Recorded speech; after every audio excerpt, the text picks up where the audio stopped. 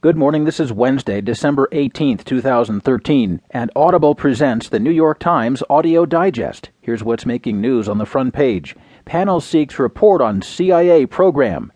Russia offers cash infusion for Ukraine, and brash agent extends reach in a big merger.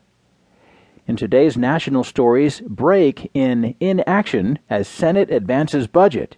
And a new report says marijuana use is rising among teens. In today's business headlines, tech elite and Obama find the public trust fading. In Facebook news feeds, here come commercials, and ABC viewers tilt female for a network light on sports. There will be more business stories, more national and world news, a roundup from the sports page, and New York Times columnist Maureen Dowd. Now from the editors of the New York Times, here are the stories on today's front page. The top story, panel seeks report on CIA program. The Senate Intelligence Committee has asked the CIA for an internal study done by the agency that lawmakers believe is broadly critical of the CIA's detention and interrogation program, but was withheld from congressional oversight committees. The committee's request comes in the midst of a year-long battle with the CIA over the release of the panel's own exhaustive report about the program, one of the most controversial policies of the post-September 11th era. The Senate report was completed last December but has yet to be declassified.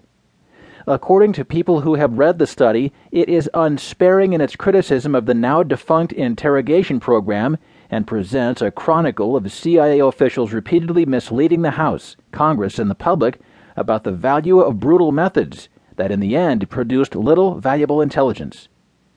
Senator Mark Udall, a Democrat from Colorado, disclosed the existence of the internal reporting during an Intelligence Committee hearing Tuesday.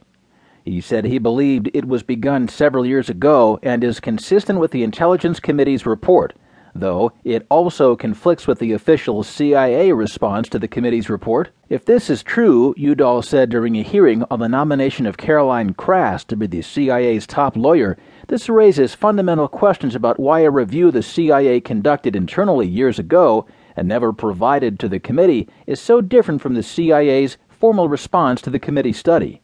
The CIA responded to the committee report with a 122-page rebuttal that challenged the Senate report's specific facts and overarching conclusions. John Brennan, one of President Obama's closest advisors before taking over the CIA this year, delivered the agency's response to the Intelligence Committee. It is unclear what the CIA concluded in its internal review. Udall, whose public criticisms of the National Security Agency's bulk collection of telephone data has raised his profile in Congress and won him praise from privacy advocates, said he would not support Krass's nomination until the CIA provided more information to the committee about the interrogation program. Krass did not respond directly to Udall's statements about the internal CIA review. Dean Boyd, a CIA spokesman, said that the agency agreed with a number of the conclusions of the voluminous Senate investigative report, but found significant errors in the study.